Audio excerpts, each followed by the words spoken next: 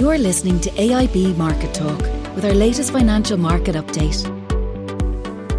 Hello, and you are very welcome to our weekly update on Tuesday, 16th of April 2019. I'm Seamus Strapp from AIB Customer Treasury Services, and today I'm joined by Catherine Moroney, Head of Business Banking here at AIB, and John Fahey, our Senior Economist, to discuss Brexit developments, AIB's Brexit Sentiment Index, and last week's European Central Bank meeting. Catherine, if I can start with you, our Brexit Sentiment Index for Q1 2019 was released last week. Can you give us an update on the key findings? Yes, first of all, I think it's good to remember that the Brexit Sentiment Index itself is based on detailed telephone interviews with 700 businesses, so it's very representative. And our latest one finishes in March 19, so it is very much up to date. The key finding this quarter is that the index itself is considerably down. So it ranges from plus 100 for very positive to minus 100 for very negative. And it's sitting at minus 52 for the end of Q1. That's a change for the worse by over 11 percentage points from the last quarter. So that's quite a significant change in sentiment. And it's reflecting the concern that businesses have about the direction of Brexit. And do we know the reasons for those changes? Yes, the customers told us what the key reasons are. The first one is that 46% of them, nearly half of them in the Republic of Ireland, are telling us that it is starting to impact their day-to-day business. Brexit is starting to impact their day-to-day business. And quite significantly, 1 in 5 of them, 23%, have said that it's having a negative impact on their sales specifically. One of the ways we can see that impact on sales is genuinely Brexit is the fact that over 53% of businesses, over half of them, have cancelled or postponed their investment plans. So that obviously, if businesses are cautious and they're saying to themselves, I don't know what's going to happen, I'm going to hold off for the moment, then obviously that has a knock-on impact into orders and sales. Now, some of those orders and sales are being buoyed by a certain amount of stock taking in advance of Brexit, but that will come to a natural close, and therefore businesses are starting to really feel that impact on their sales. They're also concerned about visibility. Understandably, they're starting to say, or have been saying for quite some time, I don't have any visible line of sight on the specifics of Brexit. It's very hard for me to plan. And they're negative about the future direction, both of the economy and for their business, as a result of that. Finally, I would say, though, that what we are very pleased with is the fact that over 64% of businesses now have started to plan. So that's very positive. Businesses realise, notwithstanding the uncertainty, they're getting to a point where they must have a plan in place. So we've had a decrease in sentiment, but encouragingly, as you say, Brexit preparedness has increased substantially. What advice would you give to our customers at this stage of the Brexit process? Well, the first thing that I think is really important to say is do not assume the 31st of October is the new deadline, because that might bring about less of that planning right now. The intention of the UK and of Europe is to conclude the Brexit deal as soon as possible, and they're on the record in that regard. So my first piece of advice would be keep getting ready, and those who haven't started to plan, be very specific around the things you need to do. And the three I'd call out there really are, first of all, do look at your supply chain and your sub-supply chain as soon as you can.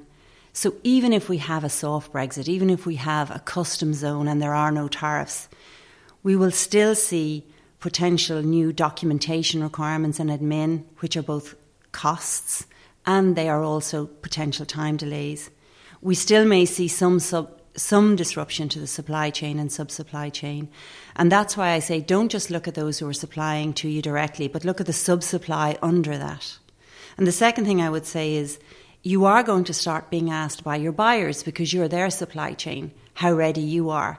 So that first piece of planning impacts the second piece, which is being fully aware of the impact on your customers, your buyers, and making sure that you're ready to deliver into them. For example, review any UK certifications, any regulations, any licences that you may have that could be impacted post-Brexit.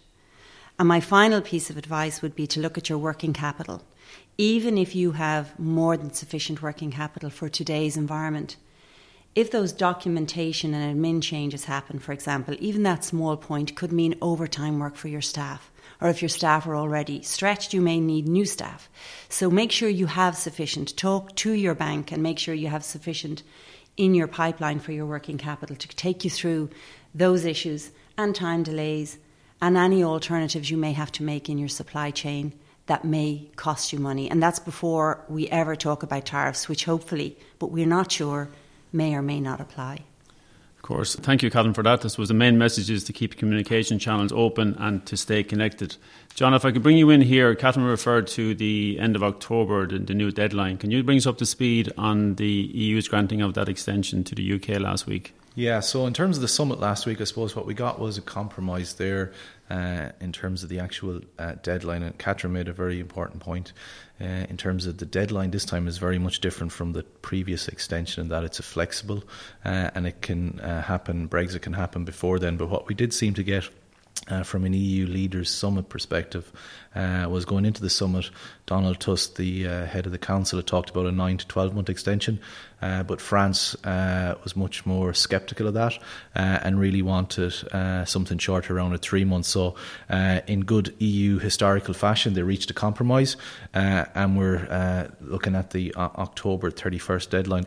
An important thing to point out, though, in relation to that and the statement that they released afterwards was they haven't ruled out the possibility of a further extension as well. So the statement didn't make any reference to that. Now, going forward, it will be more difficult and EU leaders will become more sceptical of this, but nothing in the statement ruled out the possibility that we can have a further extension again after it. So at the moment, we are looking at a ratification of the withdrawal agreement, or do you think a new way forward can be found? Well, really, the whole focus now is back again on the UK Parliament and specifically the House of Commons. So the ball is very much back in their court. At the moment, Theresa May's focus and strategy still seems to be on getting the withdrawal agreement passed. But to do that, what she's undertaking at the moment is cross-party talks between her front bench and the Labour Party, to try and see is there a consensus forming around what the future relationship may look like to win cross-party support and consensus in the UK Parliament on that. We still think that's a lower probability of being able to find consensus given everything that's happened in the Parliament over the last couple of months. So the 6-month extension does increase the chances of basically potential for a second referendum in the UK around, because there's more time there now for them to talk about, and Parliament has more time, and Parliament may decide, if it can't find agreement, to put it back to the people in a second referendum.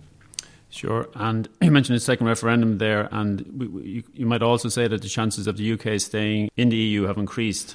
Yeah, also. So given where we are in terms, they have now basically 6 months to see, and that is one option that is open to them, revoking Article 50, and it is one thing the UK can do without having to find agreement, because if it was to look for extension again, then it needs agreement with all other EU member states. But the one thing the UK can decide on its own is to revoke Article 50.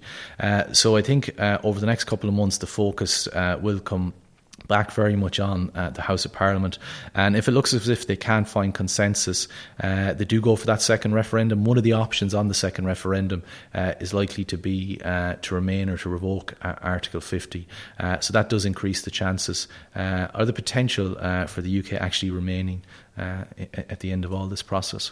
And there's local elections in the UK in early May. Where does the UK stand in relation to the European elections? So under EU law, the UK has to participate in European elections. So at the moment, as you say, we've got European elections in early May. So that's event risk for Theresa May's own leadership. She's under pressure at the moment politically in the UK. But at the moment, planning is underway in the UK in terms of legislation that needs to be passed and candidates. So it looks as if the UK will be participating in the European elections. John, on the currency side of things, the euro sterling seems to be taking an all in its stride. It's been range bound since the middle of February between 85 and 87. What's the currency outlook for the next few months? Yeah, so it's been very much, markets have been very sanguine about this whole thing in terms of whilst you have a lot of chaos in the UK Parliament and a lot of indecisions and no consensus, basically currency markets and from a sterling perspective are taking the view that, there's a very low risk of a no deal scenario, an increase in chances and probability that there could be a softer type of Brexit or even no Brexit at all. So as you mentioned there, the currency levels in terms of the range for euro sterling has been 85 to 87p, and there hasn't really been much volatility even within that range. So from an outlook perspective, it's stating the obvious, but it will very much depend on what happens in relation to Brexit. We do think if we get close to that deadline and there's no agreement or no much progress been made, then we could see sterling come under a little bit of pressure, all right, given that the default position still here is a no deal and a no deal exit. So that can't be forgotten in all this. The upside for sterling in terms of going forward, I think, is more limited because, remember, these are just the exit talks. The difficult trade talks have yet to commence, and that really determines what the long-term relationship will be and the long-term economic impact. So there still is choppy waters ahead for sterling, even with the withdrawal agreement does get passed and we get into a transition period. The difficult negotiations have yet to begin. Okay, John, thanks for your thoughts on the recent Brexit developments. Turning to the ECB meeting last week, was there any change to policy or guidance? No, very uneventful ECB meeting. Was in line with our market expectations in terms of no changes to interest rates and that. In the lead up to it, though, there had been speculation and the focus was on whether the ECB would give any sort of indications that it would extend further its guidance, because at the moment the ECB is guiding that there be no increase or change to interest rates till the end of December of this year. And there had been some talk from ECB sources and ECB speakers in the last couple of weeks that could be extended further out, but President Draghi, the ECB head, stated that they hadn't discussed that decision yet. But we do think that could come over the next couple of months, because the Eurozone economy has slowed. There's been a loss of momentum there, and inflation pressures are very much subdued. So the ECB doesn't have to rush in terms of its change and to start to tighten monetary policy. And the outlook for market rates for 3-month money has been pushed out a little bit by the market. Yeah, pushed out substantially compared to where we were back in autumn. So if you look now, markets are expecting rates to only start to increase by around mid-2020 or early 2021. And if you look at where 3-month contracts are for over the next couple of years, they only see 3-month money getting towards 0.5%. by around 2024, and it's only a couple of months back where markets saw those contracts at 0.5% by around mid-2021. So there has been pushing out in terms of interest rate expectations in markets, and I suppose that's against the backdrop of just very weak Eurozone data, but also just more scepticism over the outlook for the global economy and risks they're facing that as well. And can I just ask you, John, the TLTROs that were announced in the previous meeting, the new liquidity measure for targeted long-term repo operations, when are they due to kick off? So they will start in September of this year, and President Draghi at the last meeting stated that the ECB will provide more details over the next couple of meetings, potentially as we get in towards summer, in terms of the specific details around that. So there's to start in September and to run till March the following year. Great stuff. So a very dovish outlook overall from the ECB. John and Catherine, thank you very much for your insightful commentary. Just to highlight, the full Brexit Sentiment Index survey is available to view or download from our FX Centre website on aib.ie. And thank you for listening to our weekly update. You can subscribe to AIB's Market Talk on the podcast apps for iOS or Android. See you next week. Thanks for listening to the latest edition of AIB Market Talk. Allied Irish Banks plc is regulated by the Central Bank of Ireland. First Trust Bank is a trademark of AIB Group UK plc, authorised by the Prudential Regulation Authority and regulated by the Financial Conduct Authority and the Prudential Regulation Authority. Allied Irish Bank GB and Allied Irish Bank GB Savings Direct are trademarks used under licence by AIB Group UK plc, authorised by the Prudential Regulation Authority and regulated by the Financial Conduct Authority and the Prudential Regulation Authority.